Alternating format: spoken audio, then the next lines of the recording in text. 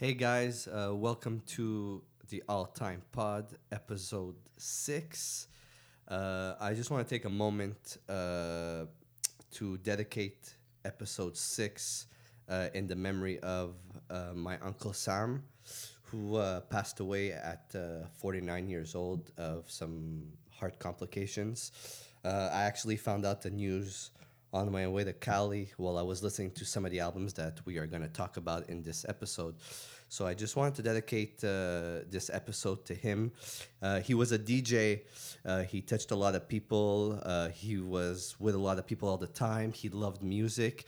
Actually, I have a memory of me and my uncle in my grandparents' garage that he was teaching me how to DJ on his turntables, and this is something that's a memory that's gonna stick with me for the rest of my life because it's saved on VHS. It's recorded, so I have that memory with me all the time. So he was an amazing man. He was an amazing human being. I don't know if he ever got a chance to listen to our podcast, but he was alive when two of the episodes, episode 1 and 2, went live. So I know you would be proud of me, and thank you for being a part of my life. This episode is dedicated to you, Wes Wes.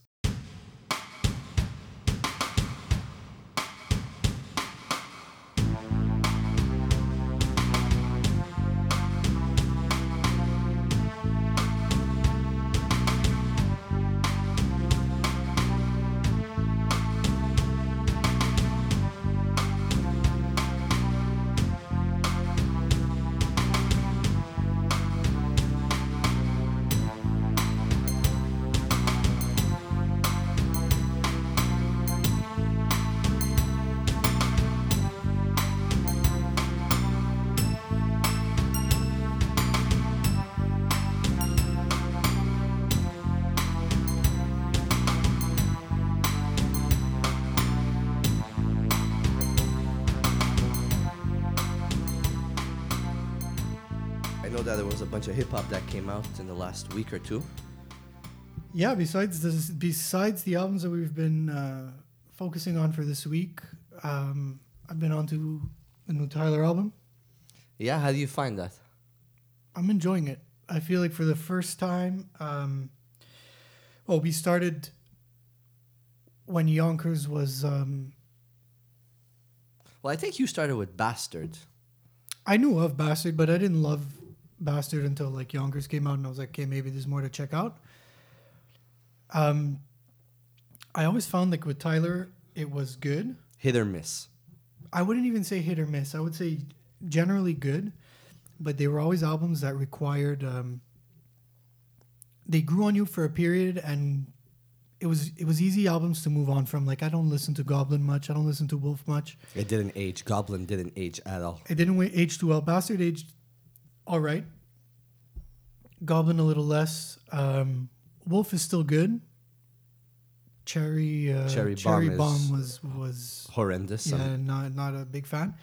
And even Scumfuck wasn't an album that I couldn't get into it as much as people were loving it. Like I know it was on a lot of top 10s at the end of the year. That was my favorite one. It was definitely his best so far in terms of like body of work. But I think Igor is the first time that I'm listening to one of his albums and I'm not trying hard to like it. It's just, I find it really enjoyable. Could I say it's his best? It might be his best. It's pretty damn good. He attracted a lot of people with this album. I went in and listened to it actually today before we recorded, but it's not for me right now. I'm not in the mood of that. I understand that he went really left field and he tried different things, but I'm not in the mood for it right now. There was a song that really stood out. The beat was more hip hop. It was more towards the middle of the album that I really liked, but I need to be in that certain type of mood to get into the album, and I'm not feeling it at all. Right now, no. Go back to it, though. It's pretty good. Yeah, I'll go back to that.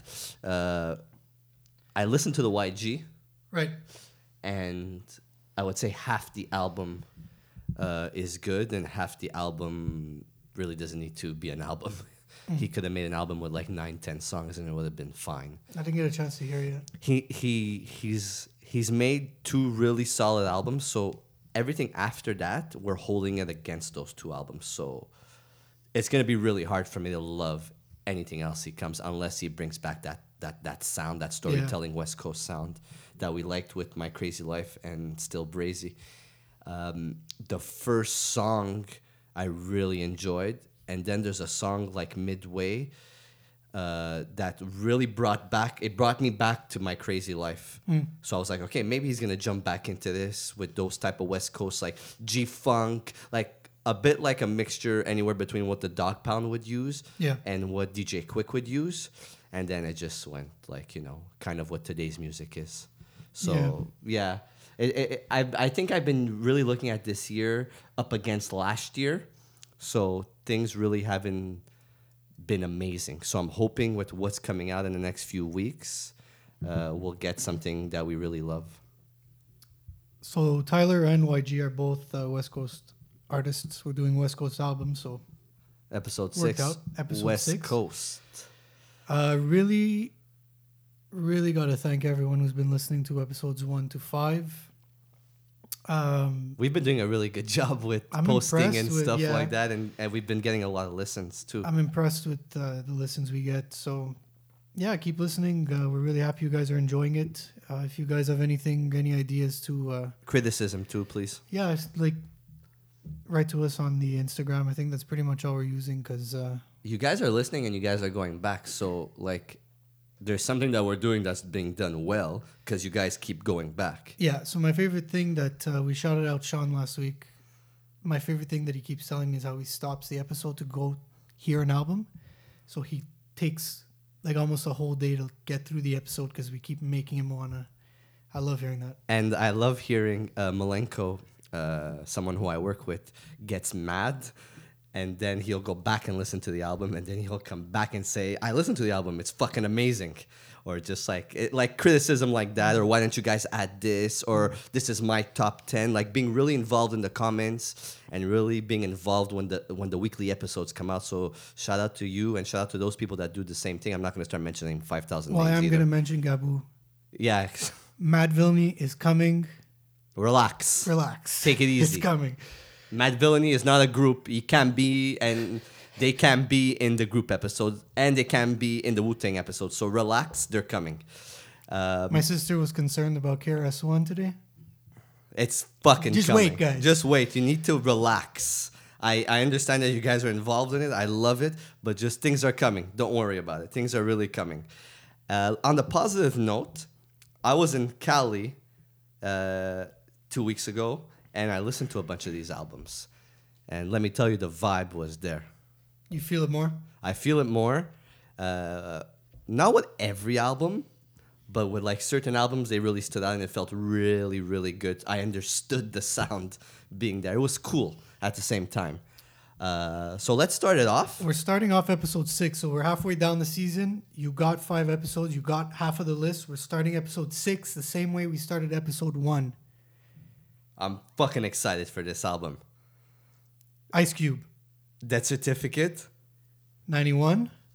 1991. Who's angrier than Ice Cube on this album? Fucking no one. It makes absolutely no sense, but you could tell that he found his sound in this album. Yeah, because there's still Bomb Squad production as we discussed, but it's less like he's more his own artist now. You're getting more of his production. Jinx is producing a lot of it.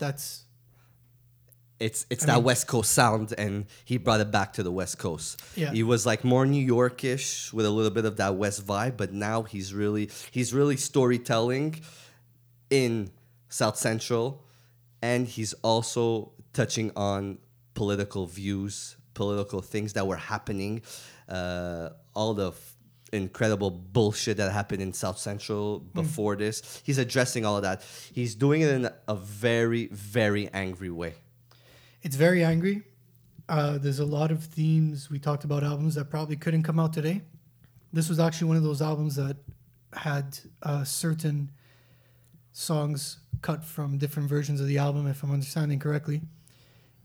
from what I understood in the UK when this album came out, it was not marketed at all. You could not have an Ice Cube poster, an Ice Cube image, a physical advertisement for this album in your shop or in Really? your, yeah. So I don't know how true that is, but apparently in the UK this album there was tracks cut from it and you couldn't promote it. It's kind of like what happened with Eminem with Marshall Mathers. Like, people were against it, boycotting, and you couldn't sell it in Walmarts and Zellers and stuff like that. Yeah. So I'm guessing the same thing. But when you put those two albums against each other, you could tell the angriness in both of them. Yeah. And the violence. This one's a little more angry at the Eminem one's a little more of a personal anger. This one's more of a, you do get the anger towards NWA. At this point now he's very clear about the feud that they're having. They're not getting along. One of the greatest, if not the greatest, diss tracks, songs ever. When you come out and you fucking diss somebody that way, you're really, really putting their name to shame. Yeah. And forget that song overall. When he's talking about Uncle Sam, when he's talking about a bunch of shit that happened with the police, man, he's really digging deep. He's not scared to talk at all. He's basically going full-fledged on. Also songs like what's that song called with the girl where he rings the doorbell to go pick up the girl? Giving up the nappy dog. Giving Up the Nappy Dugout. That was my song in high school. I remember being on the bus going home in high school and always playing that song. That song is incredible. Wouldn't fly if it came out today. Wouldn't fly if it came out today. This album, if it would came out today, Yeah, it would be. there would be something against it. Like going to the track list, How to Survive in South Central. I know it's towards the bonus disc of the album. Fucking great song. Great song. And you could tell in those type of songs, I Want to Kill Sam, A Bird in Hand, Steady Mobbing. Yeah. So West Coast. He really went back to that West Coast sound. And this has to be his best album. I don't think there's an argument there. I think it's really his most complete album. It's the most cohesive sounding. There's something that he does on this album that I'm not particularly a fan of because I don't find it does anything for the album. It's how he breaks it up in Death Side and Life Side. I never understood that. There's nothing about either part of the album that does life or death for me. He produced on this album too. He did quite a bit of the producing on it. Do you think that he tainted his career after this album because this album was so good? What do you mean? Let's be honest, it's his best album. Yeah. Everything that came out after this was either good, okay, not incredible to this. Well, Predator was very good. It was very good. It was different too. Yeah. It was more that G-funk, Yeah. very like sampling on It was Parliament. more the pop album. Yeah, It- and there was it- poppy yeah. songs on it. He had great songs on it. But I find everything after this was being held, okay, where's his death certificate again? Where's this? He was often compared to this again. Yeah. He was still angry. Not compared to this, but people were looking for this again. He was still angry. What was the album after Predator? Lethal Yeah. Injection. That one, that's where it starts. That's where it starts dropping off, I'd say. I was a fan later on, I would say, like more in like the 2000s, after he took like that hiatus of like 6 years. Because he did the song of like the sound of like the 2000s, and I really enjoyed that. And he brought back his gangster rap side as well. But like overall, this is his best fucking album. Yeah. His best album. It's a clear 9.5, 10 on 10. Yeah, maybe, yeah. Do you want to add anything else to this album, or could we move No, on? it's one of those, like we say about, they're just good. You can't really take anything away from it. It's a classic. yeah. If you haven't heard this Death Certificate, go hear it. It really also justified a different sound to the West because Dr. J was doing G-Funk and that sound with Snoop Dogg and that side of the tracks. And then Ice Cube really dug deep into that gangster rap that had nothing to do with what Dr. J was doing. Yeah. Let's bring it to something else. Album 2. Album 2, Compton's Most Wanted, Music to Drive By. There's an album we're not going to be talking about in the West Coast that we'll be talking about in next episode. Just so you don't get mad. Yeah, I don't want anybody that's mad. That we'll be talking about in the next episode, and there's a reason why we put it in next episode versus this episode. I just want to stop before we do this Yeah. album. Some of the albums that we moved around, okay? It's easy to bring up the Chronic and Doggy Style in West Coast. It's boring now to do that. So we're going to give you albums that you don't always hear about. That's why we move things around. We get that the best West Coast album is arguably the Chronic, but you might not know these 10. That's the point of doing this. And this album, to be honest with you here, good segue. This is an album that you put on me while we were making this list. Yeah. It's not an album I knew who they were, but it's not an album I knew or know now even. So It's an album that you need to dig deep into, and it came out in 1992, and a couple of years after Straight Outta Compton came out. And the thing I like about this album, Compton's Most Wanted, Music to Drive By, I find it a more storytelling than Straight Outta Compton. in the few listens I had, I know that I heard that right away. MC8, who is the main MC, versus what Straight Outta Compton did, where Straight Outta Compton really went out there and talked to you about the police, talked to you about drug dealing, talked to you about the issues growing up in South Central and in Compton. These guys were like the night version of NWA in Straight Outta Compton. These guys brought you to Compton. When I listen to this album, I feel like I'm in Compton at nighttime, living what they're living about the selling of drugs, running away from the police. From the what? From the police. Okay. The storytelling is so vivid, so in depth, that it makes you really feel like you're there. And I don't think there's any really other album on this list that does this. It makes you feel like you're from Compton when you're listening to it. The one thing I love about emceeing the most is somebody that could attract you and really grab a hold of when they're talking to you. And this is what this album does. It feels like somebody's reading me a book about Compton. Well, there is an album on the list that does bring you to Compton. It's later on, Yeah. but it's a different perspective of Compton too. Yeah. And it's very dark. It's violent, but not that aggression type of violent. No, it's pretty laid back. It's really laid back. There's a lot of sampling. They sample Public Enemy on this. EPMD. EPMD. There's that classic Isaac Hayes sample that keeps coming back that we hear on Wu-Tang's A W, that we hear it on Beyonce's Lemonade. Isaac Hayes, Walk On By. You hear that on this. For how good of a MC that MC8 is, Kendrick Lamar actually went to get him for his album. And the storytelling that he did on Kendrick's album brings it right back to the storytelling he was doing on this album. Yeah. So this is a solid fucking album that people need to check out if you're talking about West Coast music. And that sound is definitely there. I found that this is a sound that you can't really touch when you're talking about West Coast music. The next album. Yeah, we're going to go right away to the next album. The next album doesn't sound very West Coast. You don't find? I find that this album could have come out. So the MCs sound very West. They have the Western characteristics, but their production and the beats that they used, and even on future albums, I don't find they ever fit in necessarily with West Coast hip hop. Okay. Far Side, Bizarre Ride to the Far Side. If you want me to just side note, Yeah.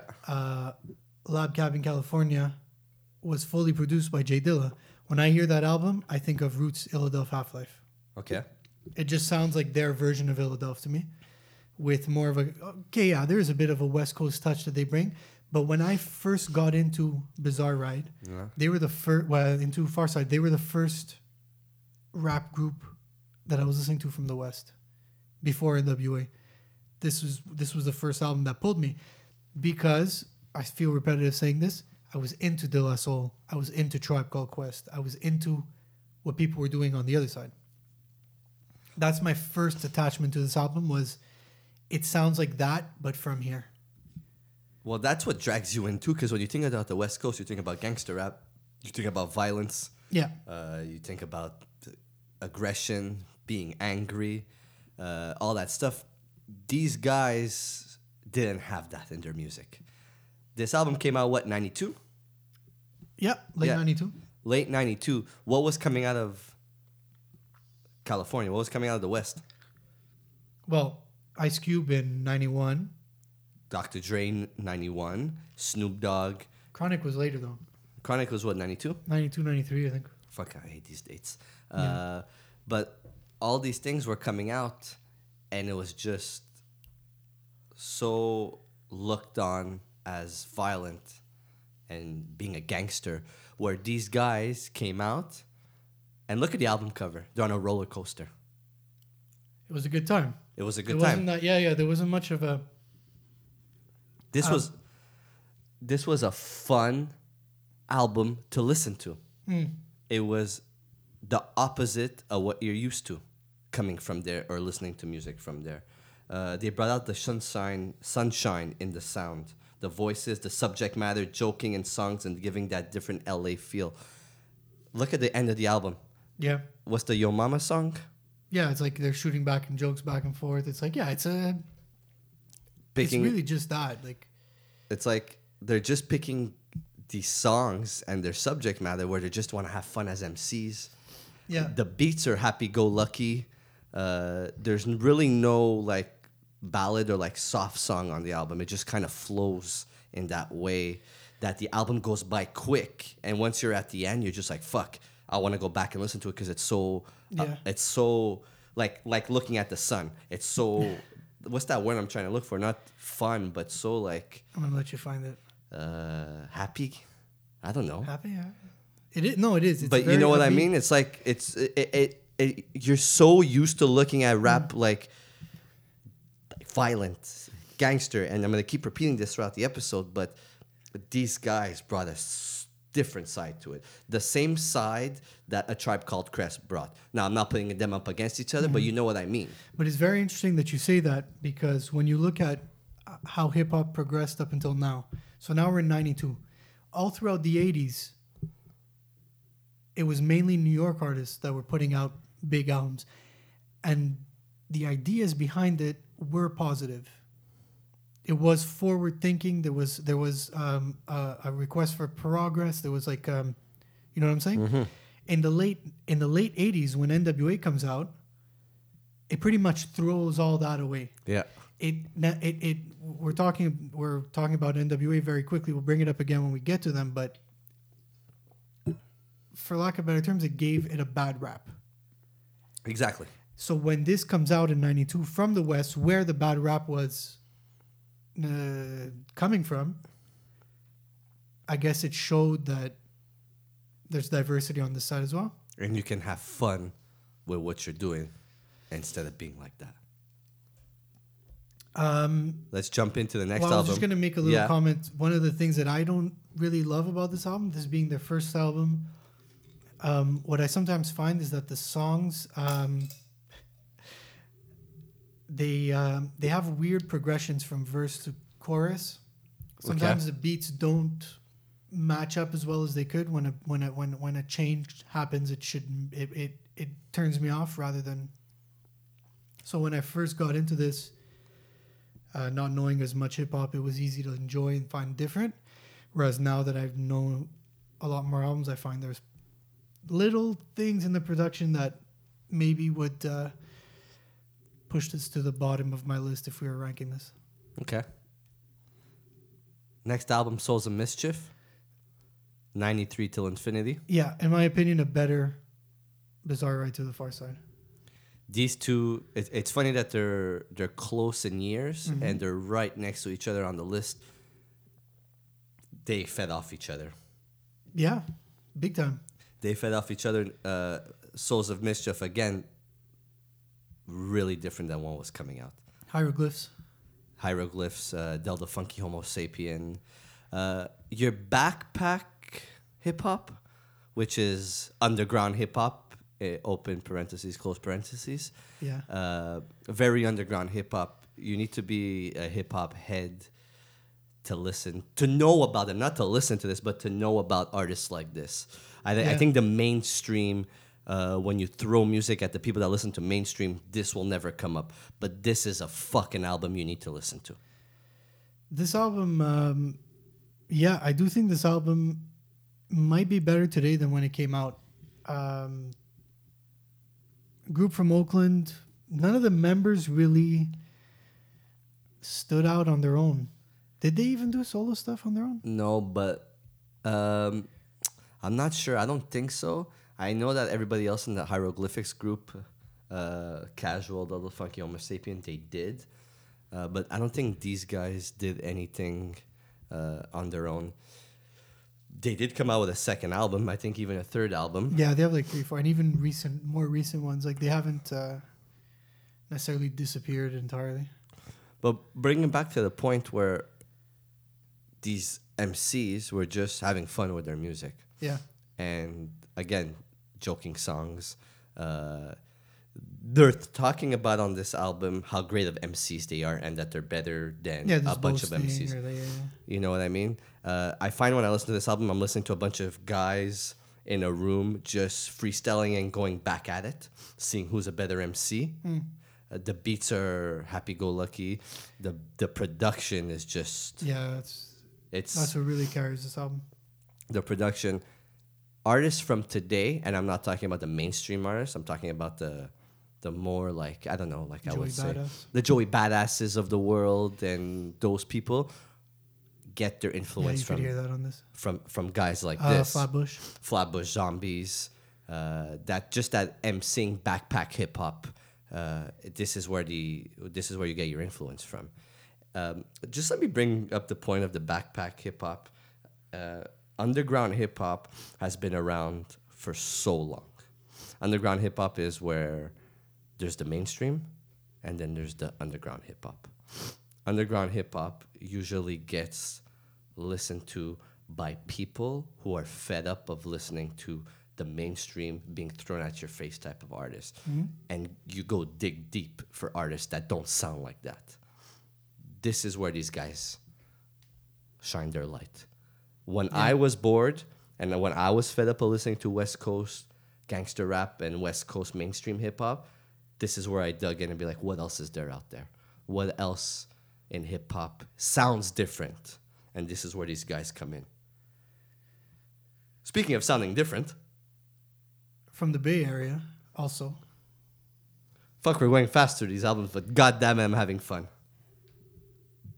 E40. Fonzarelli. 40 Waters. In a Major Way. 1995. Not for everyone, this album. But we gotta say, man, I'm happy with all of this. We gotta say the story of how we got into E40. Now, E40 as an artist, first of all, I don't think you could tell where he's from if you don't go look and see where he's from. His slang, though. His slang. Yeah. But when I first heard E40, I was like, where the fuck is this guy from? Like, where is he from? Then I found out where he was from. And I was like, oh, okay. Let me go dig deep. Let me see what other artists are from here. Oh, the slang comes from here. He's talking this way because they created that hyphy sound and that slang. But E40 is probably, I would say, top 5 hip-hop MCs that are the hardest to get into.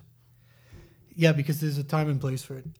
Yes. As much as I want to listen to an E40 album, well, look, this is his best album in a major way. His second album, Hall of Game, fantastic album as well. Yeah. His third album, Element of Surprise, is a double album. And, like, if you keep up with him right up until today, he doesn't release one album. When he releases one, he releases 4. So they're kind of like, if you're already not in the mood, and if you find him moody as most people probably think, it's a hard catalog to follow and get into. So if you don't know where to start with E40 in a major way, definitely, then go to Hall of Game and Element of Surprise, and then from there. And it's not a lengthy album either. It's around It's about an hour long. It's an hour long. his albums that come out now are about 3 hours. Yeah, and if you're somebody that gets off the features, Tupac is a feature on this album, so you might like he's not just E40. Like he's well liked. He's well liked. He's looked up to by MCs, and I'm gonna tell you one thing: this was actually Tupac's favorite rapper. Quick side note, we're going to get right back to that. In 2006, he started breaking out commercially with My Ghetto Report Card. Hits like Tell Me When to Go with T-Pain. What was the song with T-Pain too? If you were in the clubs, You tell and me that, when. T-Pain. Yeah, Tell Me When to Go was in the clubs. He was making more like clubby type songs, and he wasn't scared to go get a bunch of these artists either. But even if you look at him now, I want to get back to Tupac because that's a very good point. But even if you look at him now, those albums that he puts out 3-4 a year, he's not getting old guys. No. He works with Too Short pretty much religiously, but he gets like the recent song of his that I really loved was with Schoolboy Q and Danny Brown. Yeah. So he's not out of touch. No, he He's knows what he's very doing. up on things. Yeah. And he's a very smart guy. I remember listening to one of his albums from like 6-7 years ago, maybe even more than that. I don't remember. And he had a Kendrick Lamar before Kendrick Lamar came out with, I would say it was about Section 80 time, and he was putting him on songs. Yeah, I know. He knows what's going on. And what I also like about him is he seems very much aware in the music that he does now that his time is done, and he's really just having a good time with what he puts out and helping people know these guys. He's not there to he's not bringing these guys to his albums for sales At all. He's telling you to go hear them. Yeah. So Back to the Yeah. Tupac thing. Tupac always spoke about E40 highly of him. E40 is on Tupac albums too. Yeah, and Tupac like on his albums. So they went back and forth being on each other's albums, and I think this is because Tupac moved in the Bay for a certain time and stuff like that. But you could tell when artists like Tupac, artists like Spice One, artists like that talk highly of someone, they change the game. He changed the game with his flow. He changed the game with his wordplay. He changed the game with the way he uses certain words in a certain way that you need to go back and be like, what is this guy saying? Also, he can probably have his own dictionary. He probably could.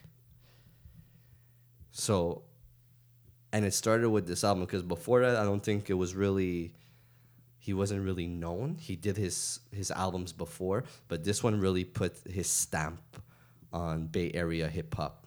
So yeah, go check out that album in a major way. What's next? Next up, album number 6 on the list. We're blowing through these for a reason. Get ready. Album number 6 is Dog Food by the Dog Pound. I would say, You'd know these guys maybe as Corrupt and Daz Dillinger. yeah, Dog Pound.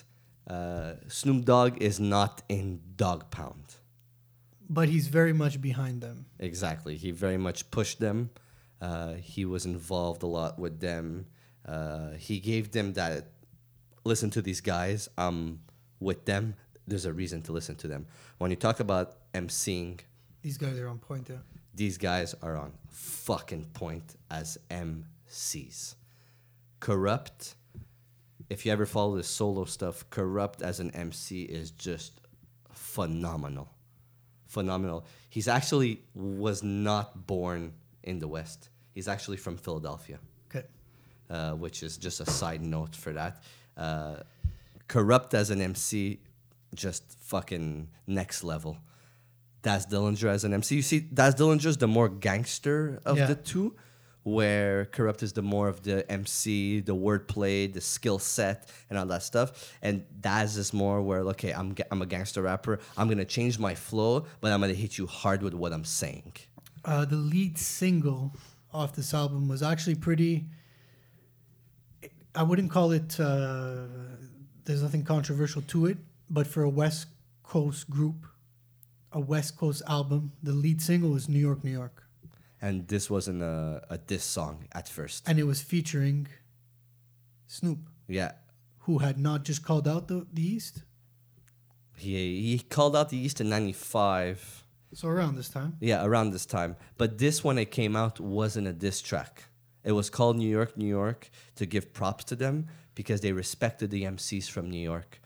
But what happened is when that thing happened with Tupac and all that bullshit beef where they thought Biggie had something to do with him getting shot up at the studio, they switched it up on them and said, you know what? We're going to make a music video where we're coming to your city and tearing down the buildings.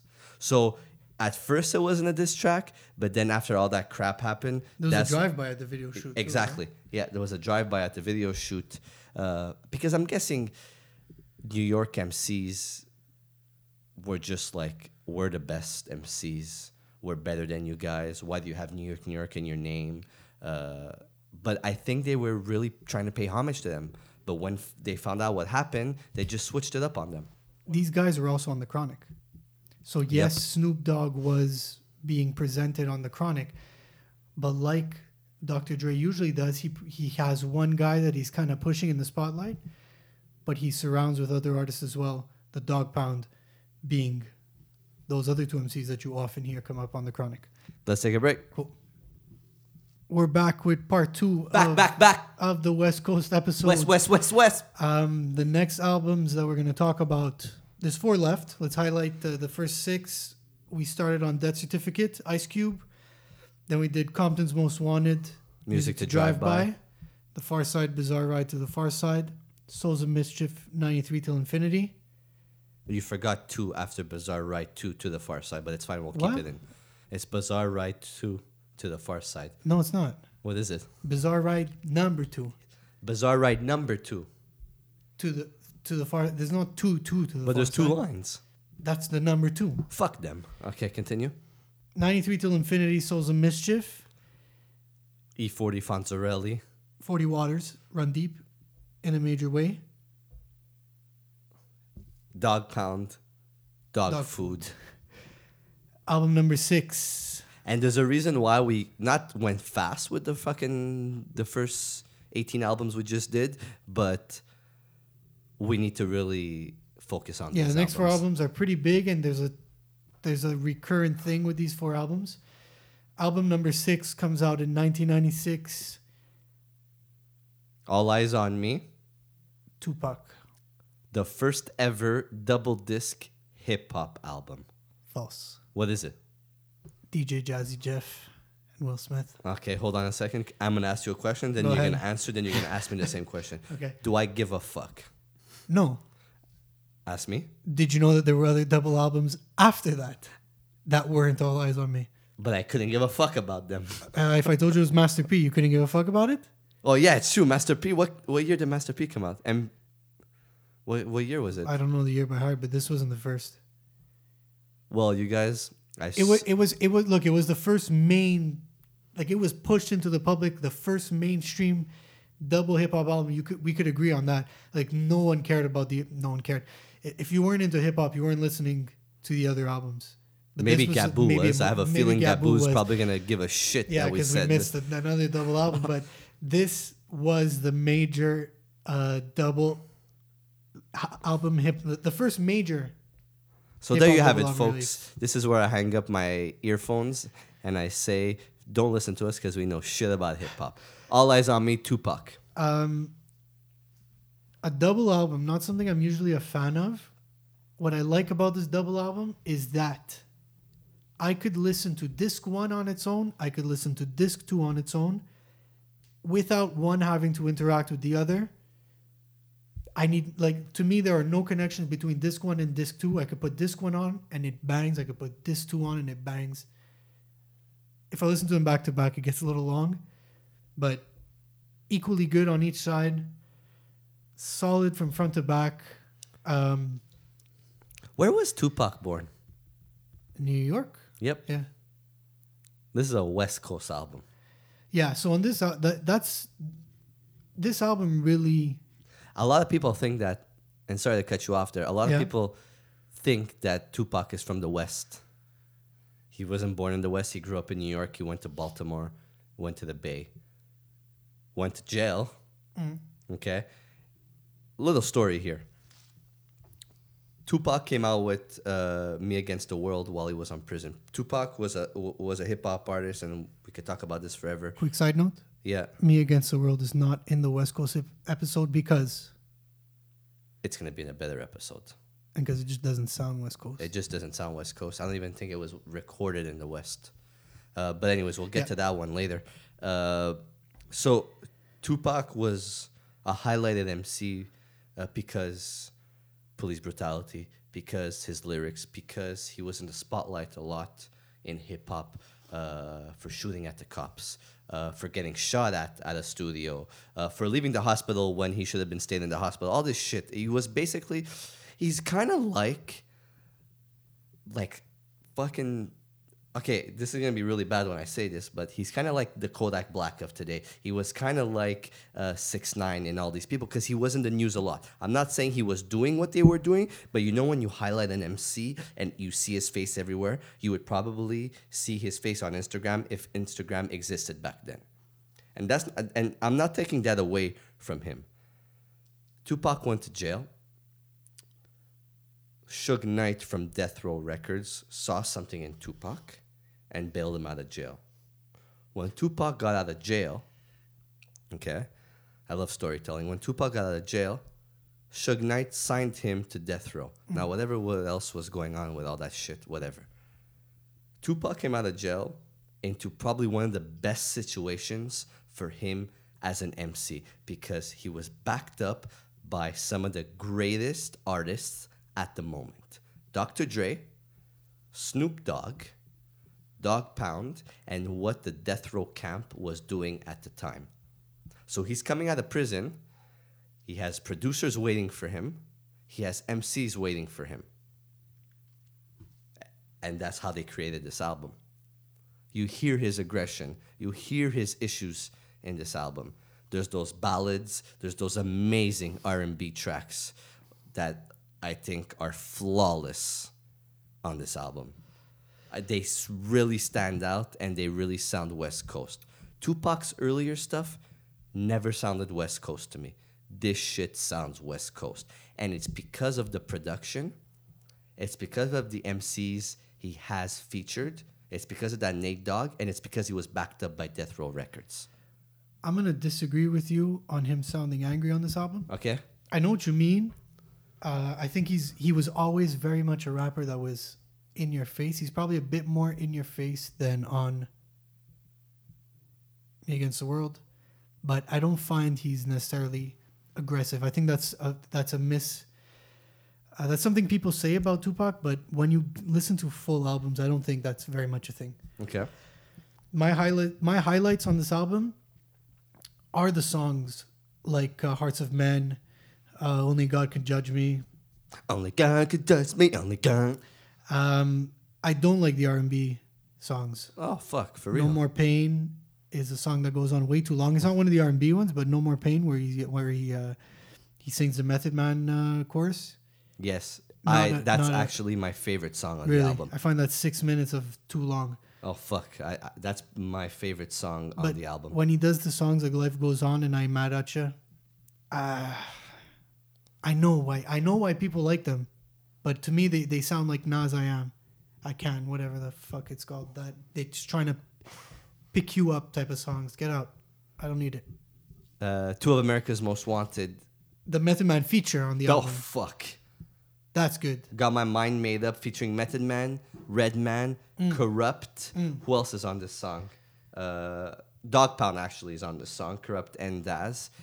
And Inspector Deck was supposed to be on this song. Yeah, they shot him out. But they shot him out at the end, but his verse got cut for some reason. No idea why.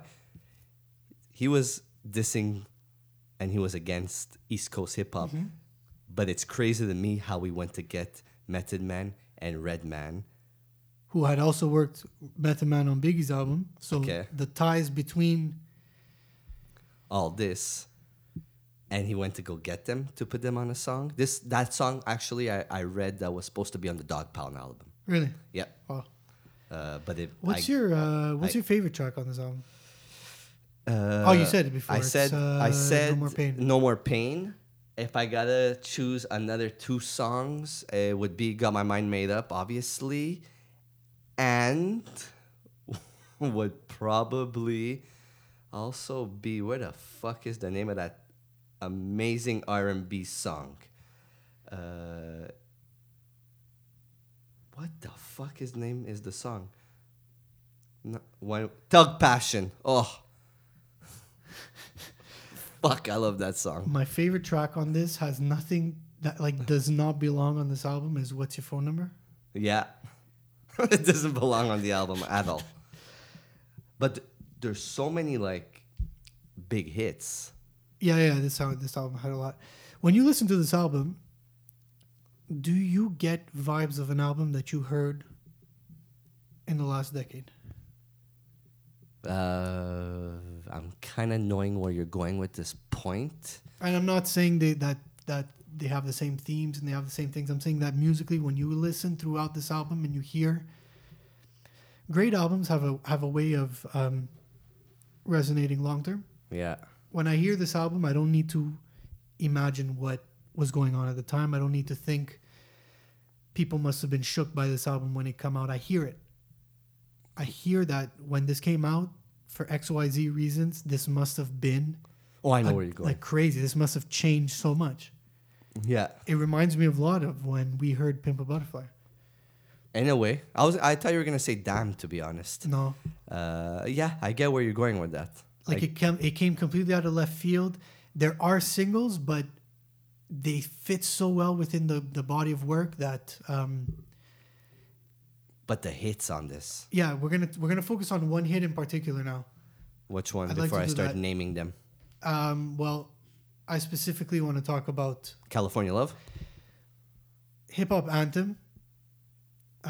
Probably one of the top Yeah. ever. And as much as it's a popular song, it's an incredible song. They play that in the clubs now. They're gonna play that in They the still play clubs that, when yeah. we're dead. This though, I don't care how much you feel about the version on the album. Yeah. When I hear the vocoder say California Love and I don't hear that beat that bangs behind it and I get a remix, that's a very low point on this album for me. Yeah. I think that the single version would have really, really, really perfected this album. We knew it a certain way. You created an anthem for us. And when we put on your album, that vocoder comes on. And when the beat drops, it's not a song I know. But didn't that have to do with something with like the 12-inch or the CD single? Like they had that version on, then it had the remix version, then it had another version. From what I understood, the remix version is always what was on the album. The single version was strictly for radio. Huh. And yeah, man, I think it's Say it's shit. no, I wouldn't say it's shit. It's not bad, but it's the exact same verses. Yeah. Over, like it just, for me, it's not what I want to hear when that beat drops. So I would have liked to have that song on the album. Yeah. It would have been like a higher point into the album too. Like it would have, because it's towards the end. There's only one or two tracks after this. on disc one, yeah. Yeah. Ambitions as a Rider. Fuck. Yeah. We mentioned Two of America's Most Wanted. That is an amazing, amazing song with Snoop. The Back and Forth. Yep. What else on this? There's California Love. I Ain't Mad at Ya. Shorty Wanna Be a Thug. All Eyes on Me, which that beat is hard. And I think Quick that's talk it. about the production real fast. Yeah, production-wise. You get some DJ Quick. You get Daz Dillinger from the Dog Pound. Yep, he was a amazing producer as well. Johnny J. Very little production, and a lot of people don't think this, Yep, but very little production by Dr. Dre on this. yep. California Love, Can't See Me. This was his last album before that came out before he died, because what's that album called? Don Caluminati. That was ready, but That was ready, but I think toyed around with because it came out after. yeah. It came out after. again, a 2-disc album that sticks with you, that you could listen to in parts, like 2 different albums. That's I feel like it's if you're not familiar with full bodies of work of Tupac's, listen to this in 2 parts. definitely. Let's jump into the next fucking album. So that was mainly my point in breaking up the first 6 with the next 4. Yeah. We spoke about Dr. Dre's production on California Love, his featured verse. Yep. Next album on the list. Dr. Dre, 2001. 7 years, if I can count right, after The Chronic. Is it 7 years? It's 1991, Yeah. 2. Yep. So 7 years after, people were... This album was probably really highly anticipated. And I remember one of my friends in elementary school got a chance to buy this album, the explicit version, and we would listen to this album. Yeah, this is one of those you shouldn't be hearing in elementary, but somehow you got it. Every fucking day. This made more of an impact on me than The Chronic did. Now, I'm not Different time, because you were more of a sponge when you heard this, but... Big time more of a sponge. Very quick, on The Chronic, we said that Snoop Dogg was being pushed, the Dog Pound were being pushed. Who's being pushed on this? Eminem. Who else? Well, Snoop Dogg's probably being pushed still, but not like pushed like he's a new MC. No, he's just being present on the work. Yeah. Hitman. Hitman. There's songs with, what's that guy's name? Devin the Dude. Exhibit. First of all, every song has a featuring, except I would Corrupt say... is there again? Corrupt is there. There's Dub C, MC Ren, King T, a bunch of West Coast artists, and you have Eminem, a young Eminem, just coming up in the game. Caucasian fella. A Caucasian fella like ourselves. The album starts off like a movie, then gets into the first song where he gets into the first song, and you kind of hear a different Dr. Dre on the first song. Yep. You hear a really different Dr. Dre on the first song. Yep. Do you want to specify on something before I continue? Well, the first thing he does is he pretty much lays out that things aren't the same. Yep. Times are changing. We're getting old. But it's crazy how he starts off with saying stuff like that. Oh, he's very self-aware in that this took him a very long time, and it's been a challenge to keep up. Because no matter which Dr. Dre albums you put on, none are the same. So, signs of a great producer, this is what it's like now. I'm going to give my best shot at what people are doing now. And after all that positivity and change, we go to song 3, which is called Fuck You. The song starts off by saying, I just want to fuck bad bitches. All the nights I never had bitches. This album is really, really downgrading to women. And I'm going to tell you one thing about this album. Women listen to this album more than men. Why do you say that? Have you ever seen the concert for when this album released? What was it called? The tours? Up in Smoke. It's true. You're right. Up in Smoke, and there's more women. As much as they're downgrading women on this album, there's more women in the crowd than men. Women pulling up their tops. It's fucking insane. But this album really downgrades women, but is listened to so much by women as well. So that goes right out the window. And then we're going to go to the next song. Still Dre. Another impactful song. Still hear that one in the clubs too. Biggie goes, explosive. What's the difference? Forget about Dre with Eminem. Pretty much this was after Slim Shady. Yeah, it was after. But this was also like, because Slim Shady wasn't like an LP that was really played essentially Dr. Dre having disappeared for 7 years and putting Eminem on a track helped really push Eminem more than his own material He before. did that throughout his career. Yeah, we said that in the first episode too, that we get Snoop, lately was, Eminem, yeah. 50 Cent, Kendrick Lamar. He Anderson pushes .Paak now. Anderson .Paak. The next episode with Corrupt Nate Dogg and Snoop Dogg, Yeah. another song. Yeah. This album has just hip hop anthems galore. Yeah. So here's one thing that I could complain about. Now we went to the track. We named a couple of tracks going down the track list. Yeah, track 11 on next episode. Man, Housewife. See, that's the thing. I find later on in the album, there's not as much highlights as in Housewife. the first half. You can make a hoe a housewife. Act Right. I think the album throughout the whole album is just fucking bangers. It's a great album. But do you see where I'm saying that at the beginning he's saying he's changed and it And just, then he's not that changed.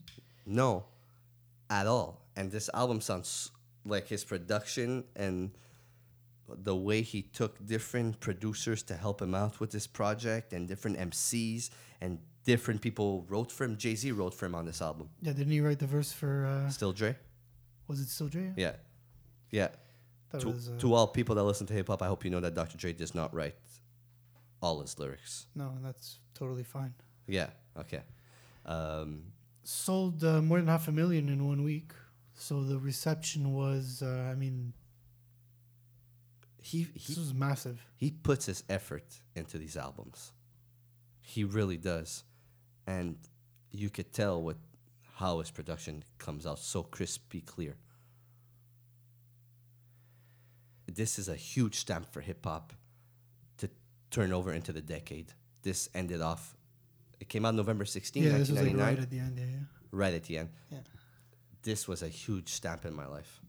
Because of this album and because of these songs, I kind of continued into hip hop and then brought me to Eminem and then brought me to, you know what, Puff Daddy and stuff like that. Because in 1999, Yeah. I was only in grade 5 and I was listening to this. This was fucking insane when it came out. Do you think this going into the 2000s? Because I personally found that Dre made his biggest impact with The Chronic on Future West albums that came out Yeah. and on music in general, as I stated in the first episode. But I don't feel like this had that much of a stamp on 2000s music. I feel like this was very much like the Dr. Dre album everybody was waiting for, and it was well loved and it's celebrated, and we still hear these hits today. But I don't think this stamped the 2000s too much. I don't think so. You're kind of right with that, where it had that line and it came out and it did well. And then when things started to come out, the sound was changing so much in the 2000s that The 2000s is crazy because like you get, like all of a sudden you're getting like Atlanta's in a shift between like that Outkast vibe into what we were talking about with Jeezy and T.I. and those guys. And Chicago all of a sudden is like booming, and like it wasn't, this sound was, it was definitely an album people took to inspire themselves from, but I don't think 2001 was as influential. I don't hear elements of this on other people's music. no, but it was the changing of the guards because it pushed Yeah. MCs Okay. and his production. People, when they, I'm sure people listen to this and be like, okay, I need my sound to be as crisp and as clear as Dr. Dre in 2001.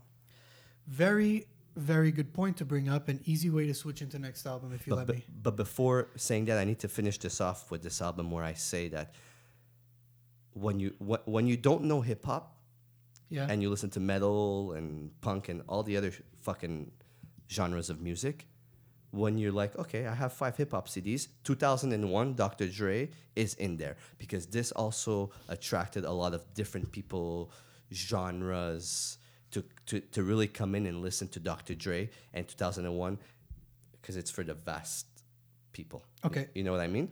Yeah, it is for sure. His production has always been something that was more accessible to people that weren't familiar with hip hop. And- But I have a point to make when I say that this album didn't have, it may have been a changing of the guards, but it didn't have a staple on the sound of hip hop that came in the 2000s. No, you're right. You're right. I know you're very excited about this album, so I'm going to ask you before I do this, is there a way you wanted to start this, to introduce this album? Or you want to let me do it with my point? Do it with your point, then I'm going to jump right in. When the game comes out with a documentary, he claims to be the savior of West Coast and bringing back that sound for a new time again. 6 years after, 2005. So there's pretty much no sign of the West. For so long. Because you get the Eminems in that period. You get Jay-Z that releases another classic in that Blueprint period. and all that stuff. New York gets huge again. You get the 50 cents. You get the 50 Cents also from New York, a product of Eminem and Dre, but still. You get Chicago with Kanye starting to come up from the Jay-Z production. So the West right now is very, very dormant. And this MC carried the West on his back. This was one of the albums that came out around the period where I wasn't into hip-hop. I wasn't into hip hop at all. I'm gonna be straight honest. I was listening to G Unit. Yeah. This album, 50 Cent, 110%, and like a bunch of like punk and hardcore music. This was This was when fucking this came out. It huge. was pretty big because I mean, it was a product of Dr. Dre, but It was a product of 50 Cent because Yeah. 50 Cent was running hip hop for that time. And 50 Cent pushed him. But the fact that he was from the West, it kind of sparked something because they knew that the West was kind of not there for a while. So it attracted people to him. This fucking album, man, at points, it doesn't even sound like West Coast hip hop. Like, look at the production. Just Blaze, New York. We have Havoc from Mobb Deep, New York. We have fucking Cool and Dre. We have Kanye West with the Havoc drums, with the Havoc drums. like you said in the Duos episode. With the Havoc drums. We have... This is Havoc. Dreams is Kanye Yep. doing Havoc. Yeah. Buck Wild. Busta Rhymes. Fuck, you have Buck Wild. High Tech. High Tech producer I said was underrated in the Duos episode Yeah. from Reflection Eternal. Timbaland. The production on this album is fucking out of control. And these guys are not all from the West. Nope. At the time, in the 2000s, very important point. 50 Cent, I would say, and correct me if I'm wrong, people, but 50 Cent was one of the artists that started to go out there and take out different producers from different areas than he was in. The 2000s started that, and 50 Cent really pushed that. He was from New York, and he was getting producers from the West. He was getting producers from different areas. Then you got The Game, okay, who did the same exact thing, but sounded so goddamn West Coast, and at times sounded like he was from New York. So it's crazy to me how this guy came out and made such an impact with his sound and with his music and carried a coast that was down for a minute. And man, his lyrical ability on this, he references so much. He's a baby inspired by so many great MCs, and that's what makes him a great MC. Man, the story that I have going into this album, and then I'll let you talk. I know I'm talking a lot on this shit. No, go for it. But like I said, I was listening to a lot of hardcore, a lot of metal and punk and that stuff. And me and my cousin Francis, who's a lawyer, we were waiting for this album day and night for it to come out. We were listening to 50 Cent. We were listening to G Unit. And then we found out about The Game. And we would listen to his singles. And we were like, holy fuck, this is something. This is something special. And I remember him picking me up one day. I don't know where I was. I was probably at my grandparents' house. And he had this album finally in his car. And we put it on and we listened to it together. And man, were our minds blown away. West Side Story? Fuck. How many songs on this are just classic songs? West Side Story, Dreams, Hey There, I Love It, The G-Unit remix is incredible. How We Do. How many times did you go to the clubs and hear How We Do in the club featuring 50 Cent? You know, it's actually not one of my favorite songs off this record. No, but it goes to show how many Put you on the game. produced Yeah. by Timbaland. Church for Thugs. I find that Next. one of the chorus I find pretty corny. It's corny, but it stands out so much in the Just Blaze beat. Yeah. Like Father Like Son stands out big time to me because after hearing that song, I was like, I really hope I have a boy as my first kid. And I remember when we found out we were having a boy, I actually texted you the lyrics to that song. But you probably don't remember. But like, No, that's not what you told me. what was it? You showed me a picture of meth with a kid. No, but then when we found out it was a boy, I sent Oh, you the yes, lyrics right. of this song. You're right. Yeah, you're right. He's also a very emotional rapper. He's a very emotional rapper. He takes out all his emotions and his anger and everything. Yeah, as much as he's like, He's not afraid. no. I mean, everyone has no. He does a good job to do. And believe it or not, for so many years, he came out after project, even having the beef with 50 Cent and even having the beef with Dr. Dre that wasn't really a beef. It's just he left 50 Cent, so I'm guessing there was some drama with Dr. Dre as well. But going into his other albums and the impact he had with them, he carried the West Coast for many, many years. Look, I agree. I think he had. We could pretty much say that this is his only album on our list, right? Unfortunately. Did you ever watch the DVD that comes with this? No. I did. And it was fucking fun. It was basically just him in the hood, where he comes from Compton, dressed all in red and just fucking being a blood and being stupid. It was very fun. I like CDs that have DVDs. His next album also very strong. Doctor's Advocate. Yeah. But I think this is pretty much like this is the album you need on this on a list like this for it's well deserved. Remember what I said about Compton's Most Wanted, where they bring you to Compton? He does the exact same thing for I me could agree with that, yeah. in this album, in a more 2005 type, but could bring you back to New York, could bring you back to all these areas because he references it so much. But who else carried? Bring you back to Compton. Who else brings you back to Compton? Who else carried the West right after the game? Because there was no one else carrying the West. Kendrick Lamar. Good Kid, Mad City as our final album on this list. The first album on this list from this decade, the 2010s. Yeah.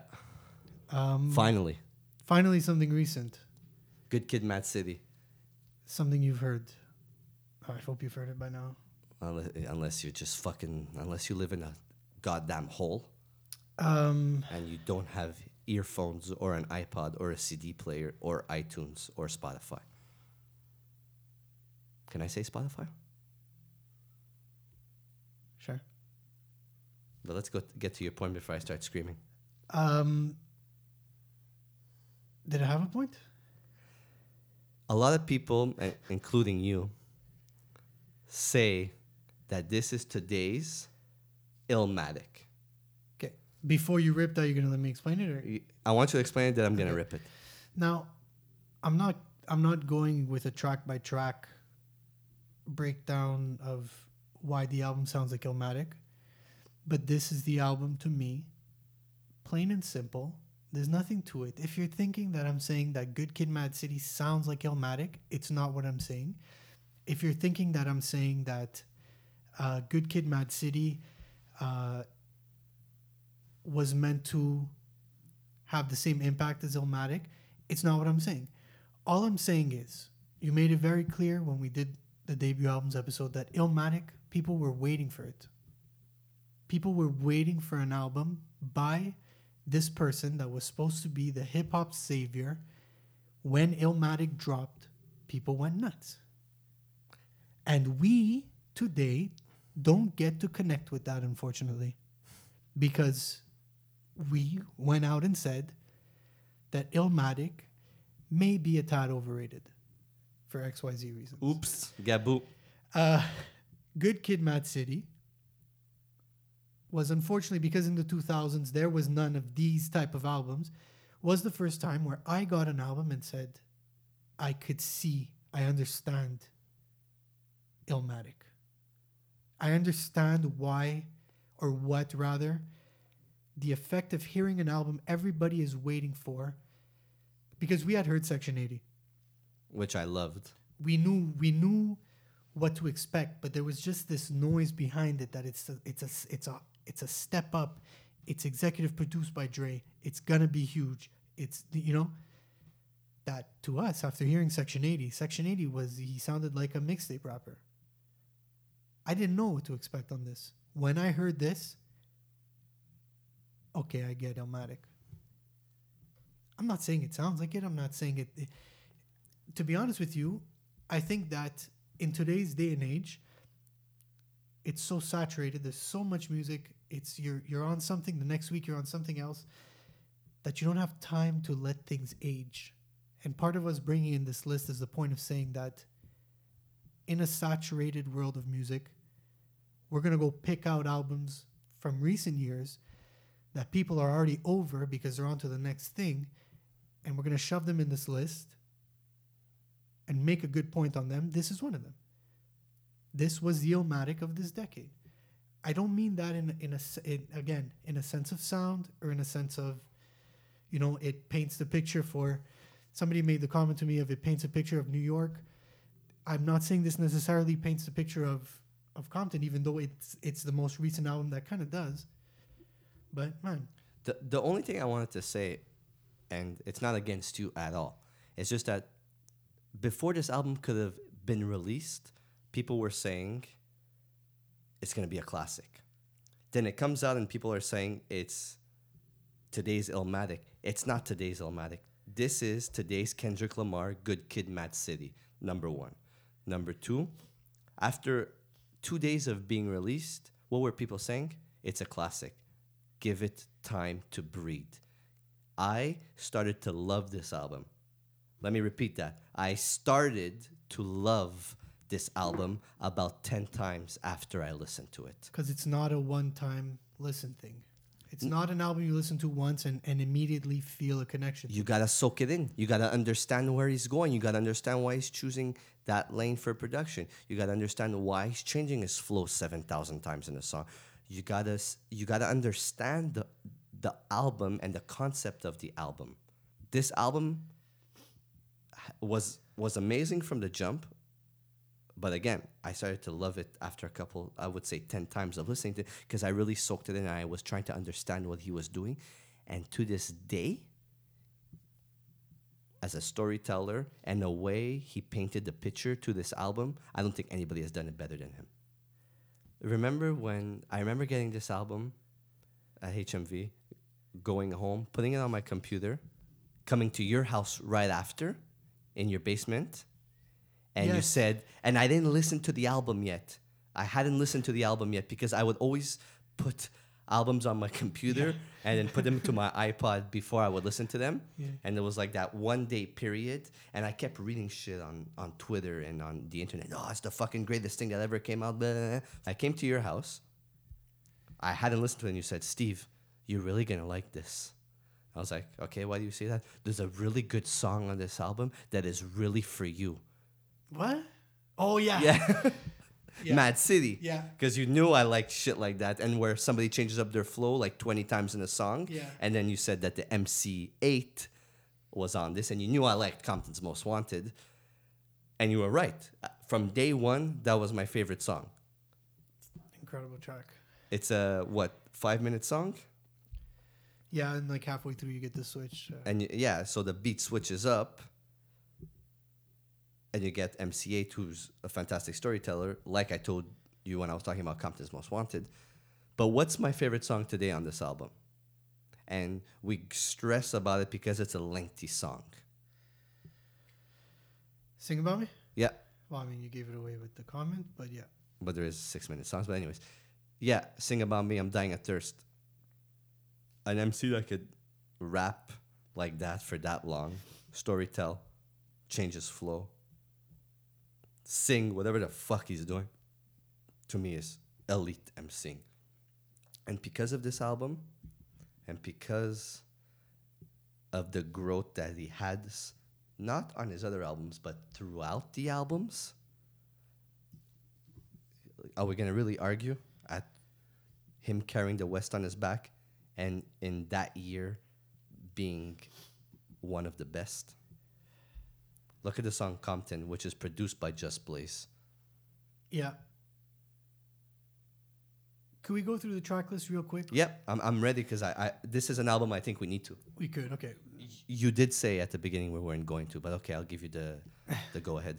Shireen to me is an intro that is not a standalone track at all. No. It really is like more of an intro to this body that you're gonna hear. It's not a song I put on my on.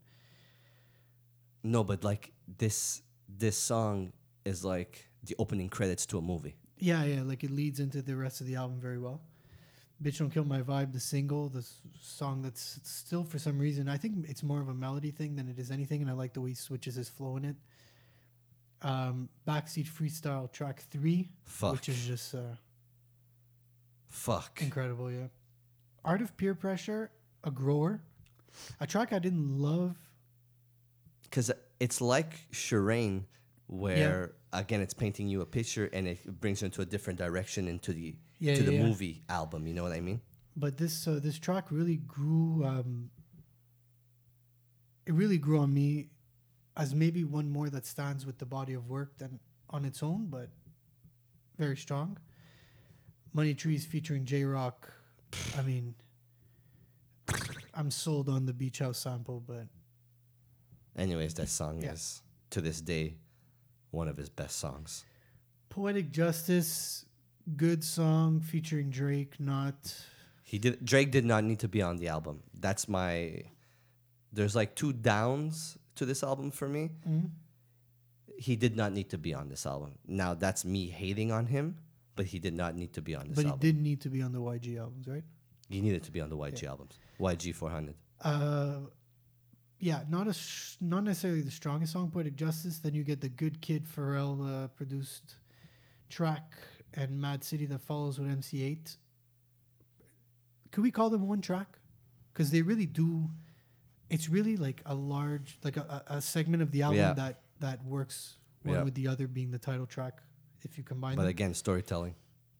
Yeah, Swimming Pools. That's the lead single. Yeah. It's good. Good single. Sing About Me, I'm Dying of Thirst. Your favorite track on this album. A track that I like, but not a track that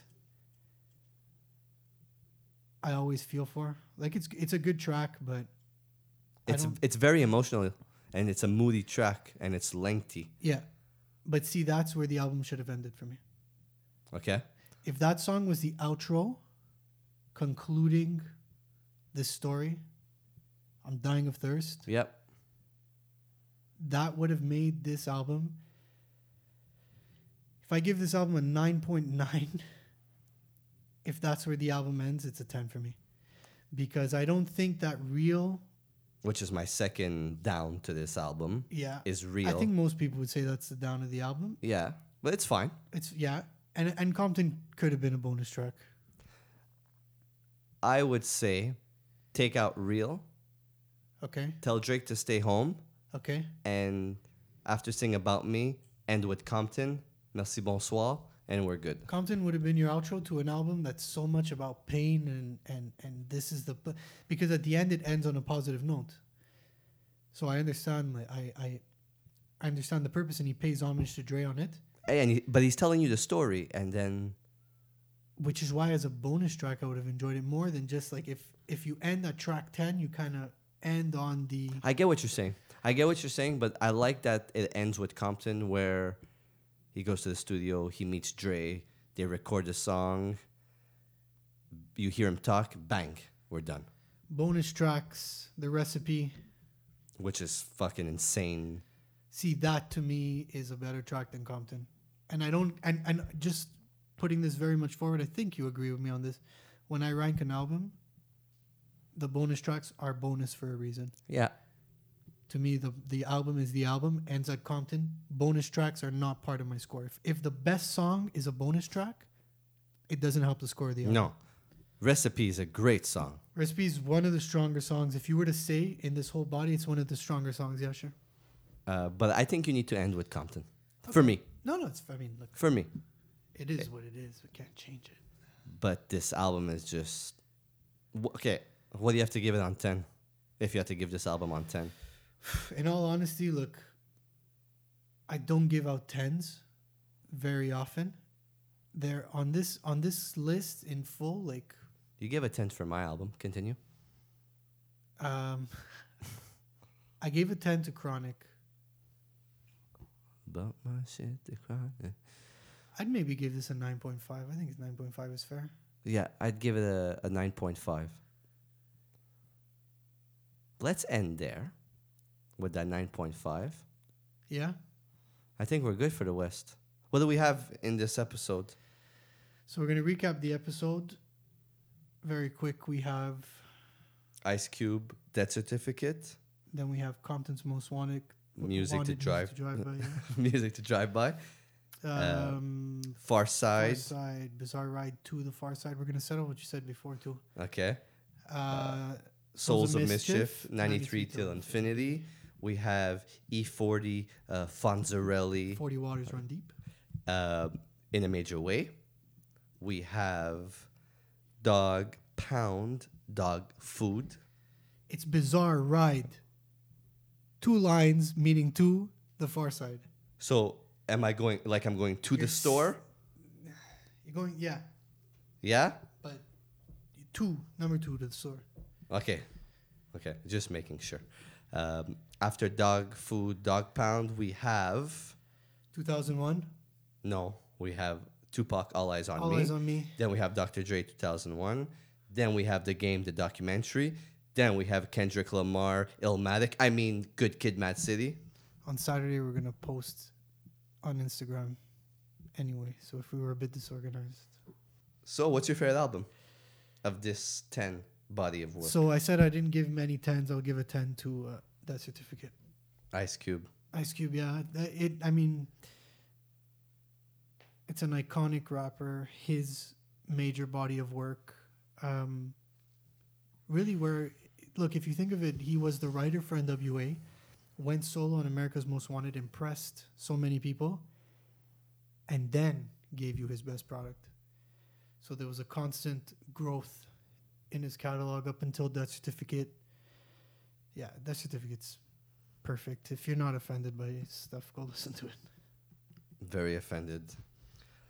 My album is Kendrick Lamar, Good Kid, Mad City, because you know how obsessed I am with him.